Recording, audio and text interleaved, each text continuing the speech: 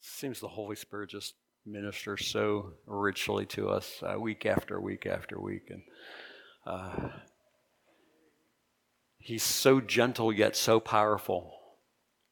And we always want to encourage everybody, every opportunity you get, just drink Him in. Just drink Him in. Enjoy His presence. We're going to spend eternity with Him.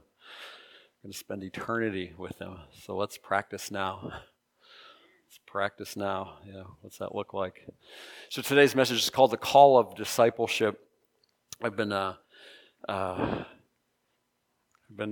studying the last couple of weeks. I've been just studying the scriptures about when disciples were first called to Jesus and just how that process just unfolded, and what does that mean to us? And I today in open door class we talked a little bit about how did you become a disciple of Jesus? How did you hear the call to become a follower of Him? What did that look like? And so it's a pretty interesting study. If you ever just get a chance, look up passages, and I'm going to share some of them here today. But look them up and study them, and just and then just look at your own life and say, how did this unfold for me?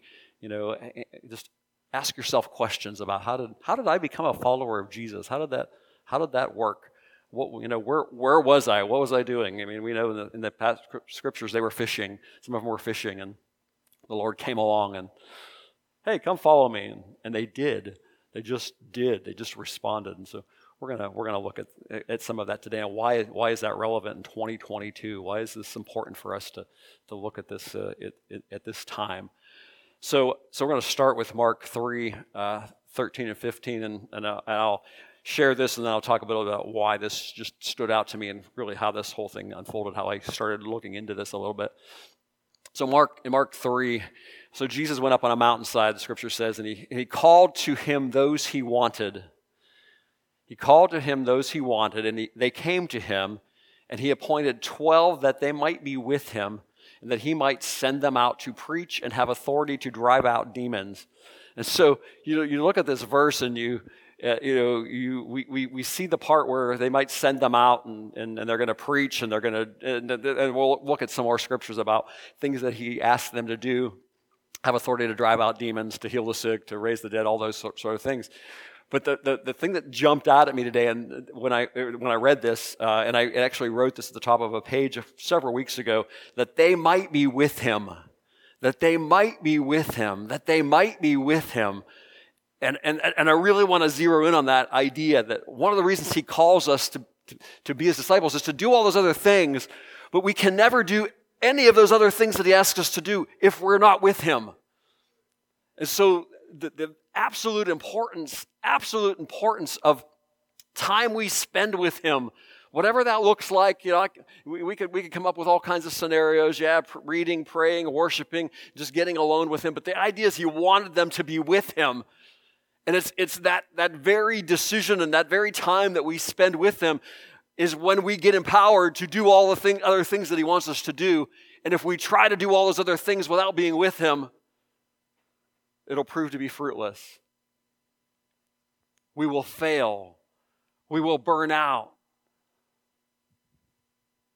We'll get frustrated. We'll get confused. But if we're with Him, if we spend time with Him, if we hang out with Him, Fran says it all the time, hang out with Jesus, hang out with Jesus. Just hang out with Jesus and everything will be okay. And it's absolutely true. Hang out with Jesus, everything will be okay.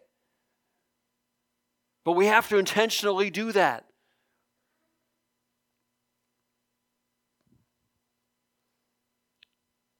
So He appointed 12 that they might be with Him, that they might be with Him. My footnote on this passage says the training of the 12 included instruction and practice in various forms of ministry, but also, first and foremost, continuous association and intimate fellowship with Jesus. Continuous, ongoing. There's never a time in your walk with Jesus, there's never a time after you say yes to Him where He's going to say, you don't need to hang out with me today.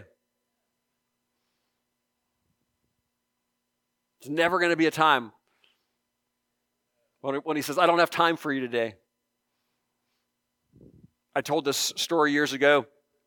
When I worked at the Vindicator in Youngstown, and I used to sometimes on my lunch breaks take time and just there was a church down the street, and I used to go in the chapel, and I would just hang out there for half an hour, 45 minutes, whatever time I was taking that day, and just hang out with him and pray and worship and just be in his presence. And there came a period of time when I didn't do that, and for whatever reason, I went and ate lunch or did other things. Nothing wrong with any of that other stuff, but I just didn't do that. I didn't go into the chapel.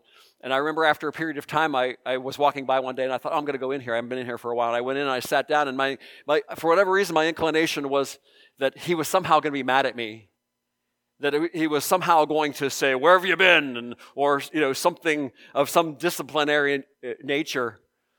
And I remember walking in and sitting down, and he says, I'm so glad to have this time with you. I'm so glad to be with you again. And there was nothing punitive about it. It was just this welcoming sense of his embrace and saying, I'm so glad you're here. And it was just a reminder to me all those years ago of how much he loves fellowship with his people. He called his disciples that they might be with him. And then he empowered them to do all this other stuff.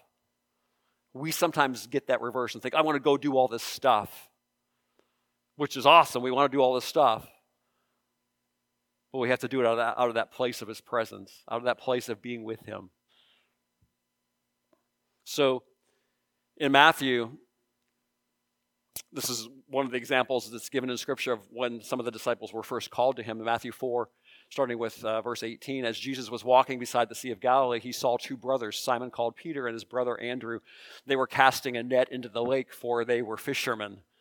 Come, follow me, Jesus said, and I will send you out to fish for people. At once, they left their nets and followed him. Going on from there, he saw two other brothers, James, son of Zebedee, and his brother John. They were in a boat with their father Zebedee, preparing with their nets. And Jesus called them, and immediately they left the boat and their father and followed him. And I'm just struck by the immediacy of their response to the call of Jesus. I don't know about how everybody else has responded to the tugs to follow Jesus or whatever. I know for me, grew up going in church, but I didn't respond to Jesus till I was 20 years old. So I'm going to follow you. We tend to, I don't know, I tend to overthink things. I tend to examine it all. There's something to be said about counting the cost. We'll get there. But these guys, they responded immediately. Immediately. They didn't delay their obedience. They responded right away. So then, in Matthew chapter 5, these chapters in Matthew 5, 6, and 7, they're all referred to as the Sermon on the Mount. Sermon on the Mount. And what's interesting to me is it starts out like this: as Jesus saw crowds, people began following Jesus because they were just intrigued by his teaching. They were intrigued by what he was putting forth there. And so crowds started following him wherever he went. And so Jesus saw the crowds. He went up on a mountainside and he sat down. His disciples came to him and he began to teach them. And so these 3 chapters of Matthew are really instructive in terms of here's new disciples. There's these crowds of people that are following him. And as I was going through this, I thought, man, these are 3 chapters that we can encourage any new believer, dive into these 3 chapters, because he's giving them instructions about what the expectation is for their walk with him. What it's like to be a follower of him. And so I just kind of wrote a little synopsis here. So Sermon on the Mount is what this is called. He was standing on a mountainside teaching basic instructions. And this outline just gives very specific instructions about how to live as a disciple of Jesus. He covers all kinds of topics. The Beatitudes are listed there. And if you don't know what the Beatitudes are, it's the blessed are the righteous, for they will see God. Blessed are the meek. Blessed are those who hunger and thirst for righteousness. All these things that come from following him, all these blessings that come, and it's just basic instruction. But he wants us to do it. He wants us to do it. And he wants us, as we're doing it, it all comes again from that place of being with him. And then he goes on and he covers all kinds of other things, from murder to adultery to divorce to giving to loving your enemies to prayer to fasting to worry to judging others, asking, seeking, knocking, what the narrow road of following him looks like versus the wide one of not following him, what that looks like, what it looks like to be a true disciple versus a false disciple, a wise builder and a foolish one. All of this instruction. One of the examples, and I pulled this one out from Matthew 7, and this is the contrast between a true disciple and a false disciple. He says, not everyone who says to me, Lord, Lord, will enter the kingdom of heaven, but only the one who does the will of my Father who's in heaven. So again, he's beginning his ministry, and he's teaching new believers, some who aren't believers. He's teaching his disciples, and he's saying, not everybody who says my name is gonna arrive in eternity with me. Many will say on that day, Lord, Lord, did we not prophesy in your name drive out demons, in your name perform many miracles? And I will say plainly, I never knew you. Away from me, you evildoers. I never knew you. So again, that idea of he called his disciples to be with him. Why? So that they could know him, so that they could get to know him. That's how, reading the scripture, you're going to get to know him. Hanging out in his presence, you're going to get to know him. You're going to get to know his nature. You're going to get to know his ways. You're going to get to know what he likes and what he doesn't like, what's approved, what's not approved as a follower of him. I never knew you. I don't want anybody in this room to hear those words. I never knew you. I don't want any one of us to hear those words from our Savior. I don't know you. I don't know you. I want every one of us to say, welcome, my child, good and faithful servant.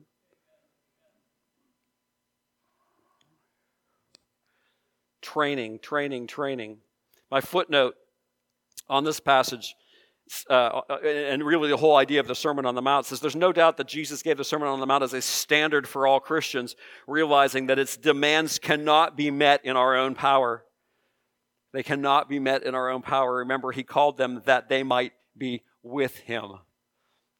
Because when we're with him, then we're empowered to do the things that he's asking us to do. All of these instructions that he's giving to them, we can't do it without being with him. We can't do it. It'll be our own strength. Our own strength will get us only so far. Will not be sustainable. Will not be sustainable. So when he was done with his teaching, this was end of chapter 7 of Matthew, Jesus had finished saying these things, and the crowds were amazed at his teaching because he taught as one who had authority, not as their teachers of the law. When Jesus came down from the mountains, large crowds followed him. So again, we see this scenario where his teaching just was so inviting that we want more. We want to hear more. We want to see more. We want to be part of what you're offering to us. So then, really, all these chapters in Matthew are such a good introduction to the gospel of Jesus, such an introduction to ministry and what ministry in him looks like. So in Matthew chapter 8, he's still calling disciples to himself. So Jesus saw a crowd around him. He gave orders to cross over to the other side of the river. Then a teacher of the law came to him and he said, Teacher, I will follow you wherever you go. Now, remember, he just talked about how Jesus spoke with authority, but the teachers of the law didn't necessarily speak with authority. So here we have this teacher of the law comes to him. He comes to him and he says this, Teacher, I will follow you wherever you go. Careful what you're telling Jesus. Careful what you're telling Jesus. Because he basically called him on. He says, okay. Jesus replied, foxes have dens and birds have nests, but the Son of Man will have no place to lay his head. He said, there might be a cost to that. There might be a cost by telling me you're going to follow me wherever I go. You may not. I don't have a place to lay my head. There may be discomfort along the way. There may be things about saying that. Be careful what you're saying is basically what he's telling this teacher of the law. Another disciple said, Lord, first let me go and bury my father. Jesus told him, follow me and let the dead bury their own dead. He's basically saying, hey, get your priorities straight. Follow me first. All the other things, they'll work out. But don't put other things ahead of following me. Don't make excuses for why you can't follow me. I have to do this first. I have to do that first. I have to do this first. I had a friend years ago that said, I used to kind of ask him periodically, say, what have you surrendered to Jesus yet? And he'd say, not yet. I'm still thinking about it. What are you waiting for? He eventually did years later. But what are you waiting for? What are you waiting for? You think things are going to get better? You think you're going to figure it out on your own? They make excuses. So in Matthew 9, this is where he's still calling disciples. Jesus went from there and he saw a man named Matthew sitting at the tax collector's booth. "Follow me," he told him. Matthew got up and followed him.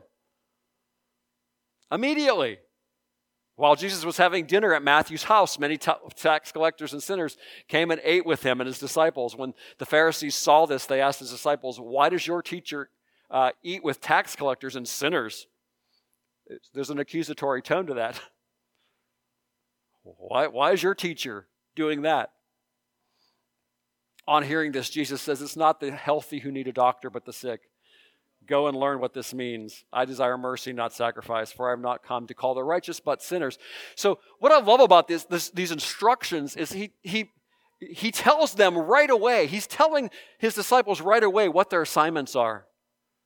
He's telling them right away. I don't know about you. I didn't know anything about getting any assignments until much later. I didn't know anything about what it meant to follow Jesus. I didn't know what my assignment was. But he tells them right away, you're going to fish for men. This is going to be for the people who are sick, for the people who are lost, for the people, those of you that think you're righteous. Everything about these teachings was deflating to the religious community because he just pierced through the religiosity of it and got right to the heart. It's not about religious practice. It's not about some sort of obligatory stuff that we do. I don't hang out with Jesus because it's some obligation or because it's... The scriptures instruct us to do that, but there's reasons for that are beyond just some sort of an obligation or some sort of a routine or some sort of a habit. They're good habits, but they have purpose and deeper meaning beyond the practice of them just in and of themselves. It's because we get to know him, that we might be with him, that then we know what to do. So then in Matthew, this was really instructive to me. As I was looking at the versions of Matthew, Mark, and Luke, where he called his disciples, this is the only one that goes into a whole lot of detail about instructions. And so in Matthew 10, he gives these very, very exhaustive, and I didn't put everything up there because it would take up too much time, but he called his 12 disciples to him, and he gave them authority to drive out impure spirits and to heal every disease and sickness. These 12 Jesus sent out with the following instructions, and I didn't list all of them in between here, who they were specifically. But here's some of the instructions he gave. "Do not go among the Gentiles or enter any town of the Samaritans. Go rather to the lost sheep of Israel." The lost sheep. Again, our mission is always to people who are lost. Yes, we get to minister to one another. We get to minister and encourage one another, and that's all well and good, and it's all important parts of the process, and it's also instructive. But their mission essentially is to somebody that doesn't know Jesus. Think about that for a minute. Who is in your sphere of influence? I want you to think about this today, because it's part of our assignment. It's part of our assignment. Who is in my life? Who is a coworker, a family member, a neighbor? Do you have lists, short lists, long lists of people in your sphere of influence that need to hear about this amazing love of Christ? They need to hear about his mercy. They need to hear about his power to transform, to change, to fix what's broken, to heal what's wounded. Think about that for a minute. Go to the lost sheep. As you go, proclaim this message: the kingdom of heaven has come near. Heal the sick, raise the dead, cleanse those who have leprosy, drive out demons. Freely you've received, freely give. Think about just even that concept right there. I received freely something I never deserved, something I could have never gotten on my own. And that was his love, that was his grace. And then there's so many more other things that follow that. But then he says, give it away. Give it away. You loved me, Jesus, so I can love others. You forgave me so I can forgive others. You made provision for me, sometimes financial, sometimes other things. I can give it away. You cared for me. I can care for others. You risked loving me. I can risk loving others. Freely you've received, freely give. I'm sending you out like sheep among wolves. Oh, yay. It's not necessarily one of those things you tell someone to invite them to Jesus. Come to Jesus because you're going to get sent out. But yet, it's part of the equation. This isn't always going to be easy. Sometimes people are going to want to devour you because you're standing for the truth of Jesus, because you're sharing for His love. You're sharing for the unchanging Scriptures. I'll tell you, our culture today doesn't like the unchanging Scriptures. Pastor Pauline was sending me some stuff this week about just how various agencies out there are changing the Word of God. And we need to be aware of that. The culture hates this. Now the reality is we can still love the people, but hate what they're doing. And still speak the truth against what we see unfolding sometimes in our culture. I'm sending you out like sheep among wolves. That's not comfortable. This is not a comfortable gospel. Yes, He has comfort for us. He has personal comfort for us, but it's not a comfortable gospel sometimes. Therefore, be as shrewd as snakes and innocent as doves. So be smart, but without sin. Once we receive forgiveness of sin, don't go back there. Don't go back there. Now, I know we all have struggles and we have things to deal with, and that's fine. That's just real life. I get that. But the reality is, and Pastor Don used to say this all the time, we don't have to sin every day. We don't. We don't. I think sometimes we buy into the deception that, well, I'm just flesh. Well, I'm not just flesh. I'm spirit now. My spirit man has come alive. Your spirit person has come alive by the power of the Holy Spirit, by the blood of Jesus forgiving you. And so we don't have to fall prey. So when He says be shrewd as snakes and innocent as doves, He means it, and it means it's possible. It's possible. Be on your guard. You will be handed over to the local councils and be flogged in the synagogue. Again, another hallelujah. On my account, you will be brought before governors and kings as witnesses to them and to the Gentiles. But when they arrest you, do not worry about what to say or how to say it. At that time, you will be given what to say, for it will not be you speaking, but the Spirit of your Father speaking through you. You will be hated by everyone because of me. But the one who stands firm to the end will be saved. Instruction. They were sent with these instructions. Whoever acknowledges me before others, I will acknowledge before my Father in heaven. Think about that for a minute. Who in your life do you need to acknowledge Jesus to? Who do you need to acknowledge Jesus to? Who do you need to be bold, but yet full of His grace and love as you're doing so? Because there's people in every one of our lives that need us to be a voice. These were instructions, as the disciples were called. These were instructions they were sent with. Whoever acknowledges me before others, I will acknowledge before my Father in heaven. Whoever disowns me before others, I will disown before my Father in heaven. Do not suppose that I have come to bring peace to the earth. Again, that's such a worldly concept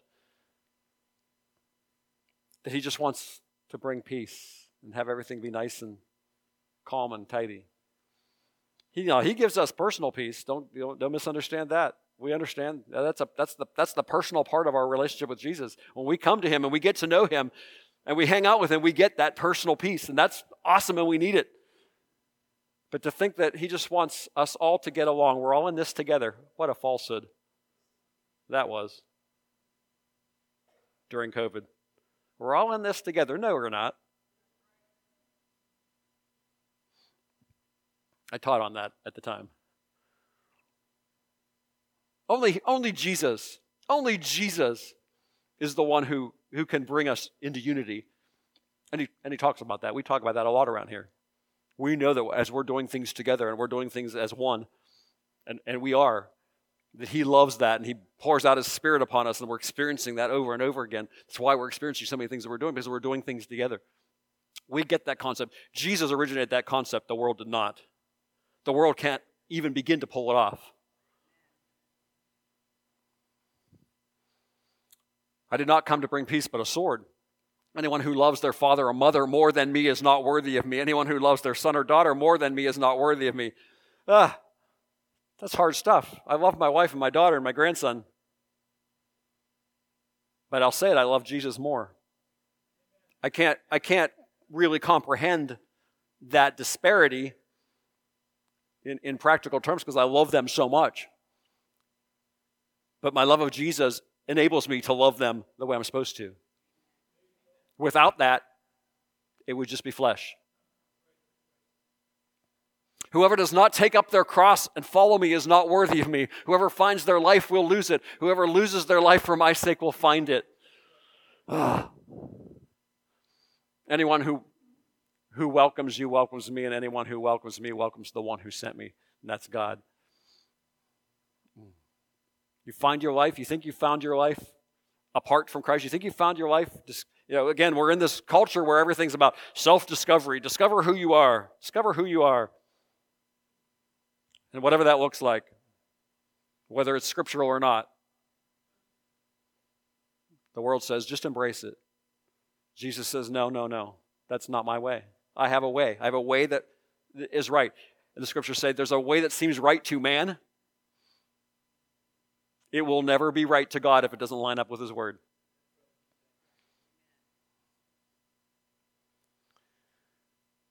So then we see Luke repeating some of these things, and I have it up here for a reason because I love what he says after this.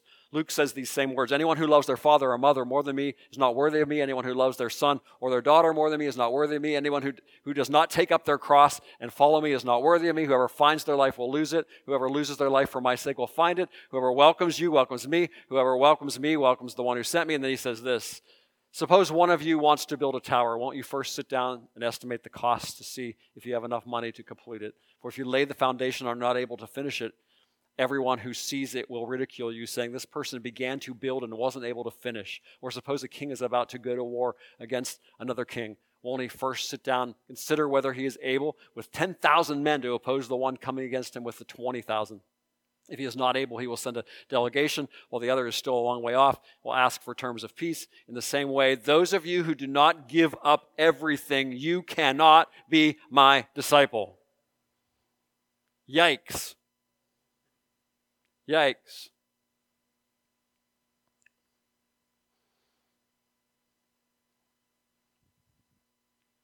Where are we with that?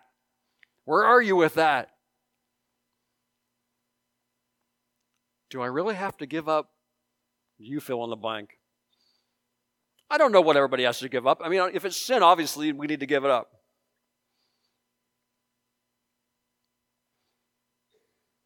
Where are we with that? Again, these are instructions to disciples as they're being sent out. This is what you're to teach. But it's for you too.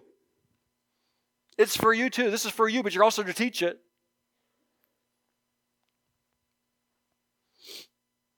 So then, in Matthew, and this is important, this is after Jesus had been crucified, buried, and arose again, and he appeared to his disciples after the fact. And he had spoken some things to them. And in Matthew 28, verse 16, we see this. The 11 disciples went to Galilee to the mountain where Jesus had told them to go. They had given them instructions and said, here's what I want you to do. He appeared to them. He's already dead. But he appears to them. When they saw him, they worshipped him, but some doubted. Then Jesus came to them and said, all authority in heaven and on earth has been given to me. Therefore go and make disciples of all nations, baptizing them in the name of the Father and of the Son and of the Holy Spirit, and teaching them to obey everything I've commanded you. And surely I'm with you always to the very end of the age. And he's basically commissioning them. The same commission is for us. That being a follower of Jesus, this call to discipleship, this call of discipleship for every one of us is to go. is to go and share what he's given to us. We're living in a time when time's going to run out at some point. It's going to run out at some point. But he's saying, be my voice. Be my voice. Understand, not everybody will love you because of this. Don't worry about that. I will make provision for you. I will empower you. I will help you to stand. I will give you all that you need. We live in such a time where, we have to just be accepted by everybody. No, we don't. We're not going to be. We're not going to be.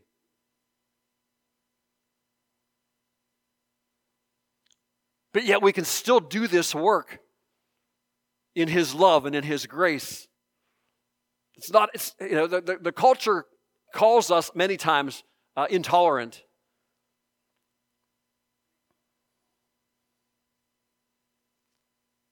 It's a falsehood. They don't know abundant life. They don't know a lot of other fellowships around here that say, come on in as you are. Come on in broken. Come on in a sinner. Come on in confused. Come on in broken. Come on in lost.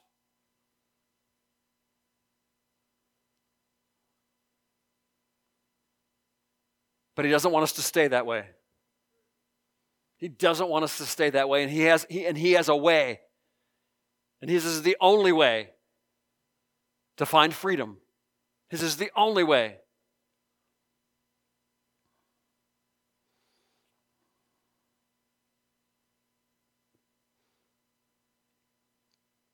So, as I was going over my notes, and I was reminded, I don't have it up here, but I was reminded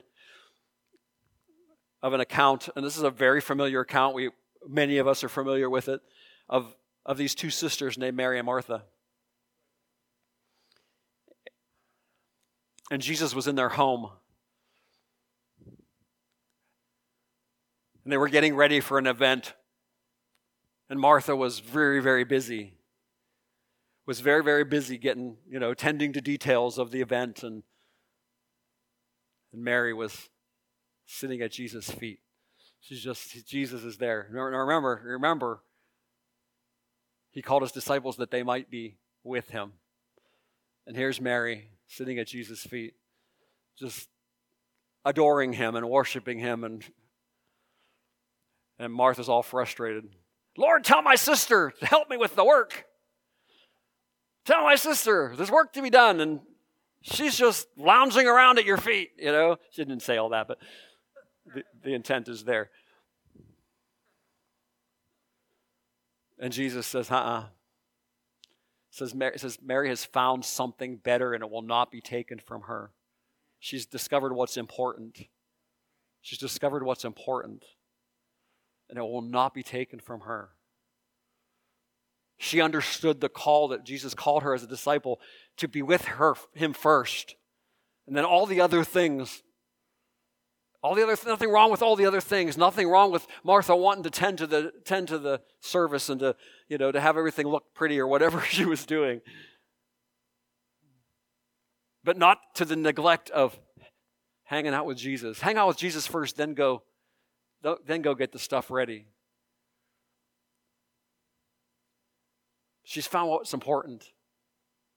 And my encouragement to you today as we close this time together is this call to discipleship. This call to discipleship is all about, first and foremost, hanging out with Jesus, whatever that looks like to you. We can give you instructions on what some of the things that many of us do, but it's not about doing as much as it is resting in his presence, hanging out with his, and just enjoying who he is. Yes, scripture reading is part of that. Yes, worship is part of that. Yes, prayer is part of that. That's all part of the equation. But none of that is obligatory. None of that, if we ever engage in those things because we just have some sense of, I better do this today for some fear of some reaction. No, it's all to mold us and shape us into the disciples he wants us to be. That's what he does. It's what he does. And he loves to do it. He loves to mold us and shape us and transform us. And And pretty soon we find ourselves obeying the words just simply because we want to please him. Because we're his children. We're his kids.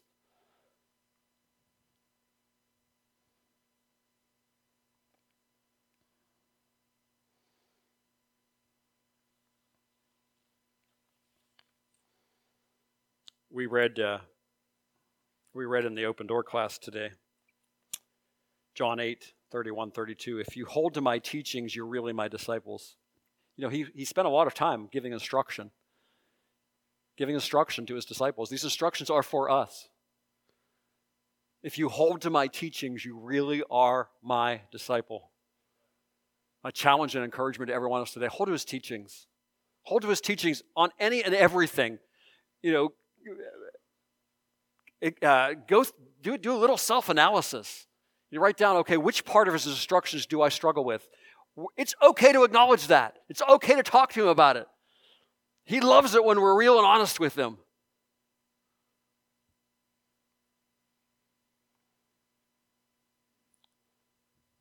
And then he'll tell us how to fix it. He'll tell us he'll show us the way. He always will show us the way. He's that good. He loves us that much. But if we just try to change what it says, or if we just try to pretend it's not there, or try to say, well, that's not relevant in 2022, it is. It still is. It's unchanging. It's unchanging. Let's stand.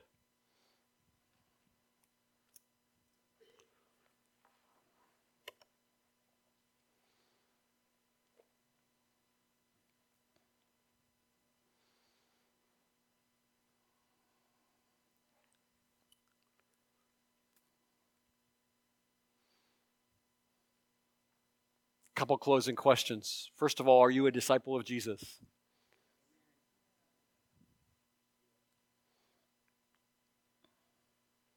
If not, why not?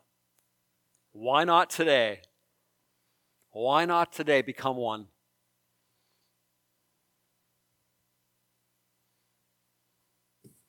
If the answer is yes, but I don't know what to do about it. I don't know what to do next. We've got a whole bunch of people here who would love to tell you. But more than anything, seek him and he'll show you too. He'll show you better than any of us.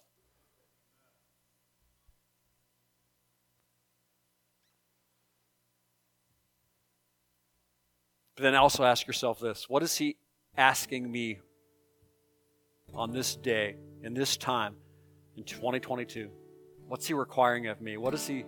You know, we've talked a lot this year, and I can't believe this year is coming to a close here pretty quickly. I can't believe we've talked a lot this year about the power and the role of fasting in our lives, of giving up a period of time to press into him and to seek him and we've spent a lot of time talking about doing battle with one another, for one another, over struggles and over the lost and over people with all forms of difficulties. What's he asking of you? What's he asking of you? What's he requiring? What's he want to do? And I guess I don't even know that we know when we answer those questions what he has in mind. Sometimes we just respond in obedience without knowing anything about what he has in mind for the result. You know, when we delved into fasting various times throughout this year, I had no idea what he wanted to do. My wife would say from time to time, "What's he showing you? What revelation? What big revelations are you getting?" And I'm like, "That's not really how it's working for me. It's not about that. It's about things that are just, in some ways, just being cleansed out of me that I didn't even know were there. It's about believing the word with greater assurance and confidence than ever before. It's not second guessing. It's not always a clear cut answer to what is he doing in you during a fast.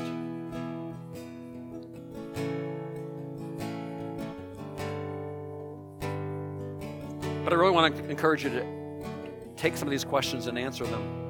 Personalize them. I say this over and over again over the years. Personalize the scriptures to yourself, to your life. take them to heart because they're always true.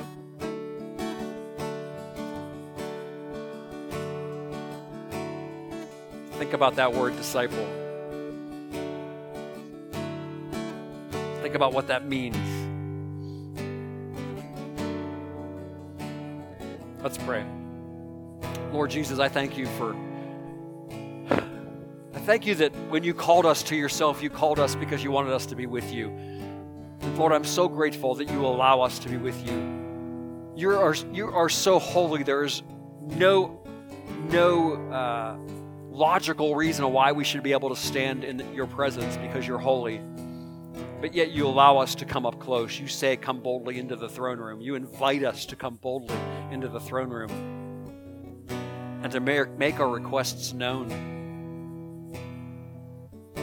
You allow us to seek your face and ask questions and make requests of you to heal a friend or to make provision in some important matter. And even sometimes in matters that are of way less importance, you even allow us to bring those requests to you. And that's amazing to me. That little thing or big thing, you care about it because you care about us that much. And I pray today all around this room that you will just care about your people in such ways that as we're chewing on these words and these instructions that you gave your disciples, which includes us, we are included in those instructions. As we're doing that, I pray for your presence just to lead the way, to guide, to help us to find the answers we seek.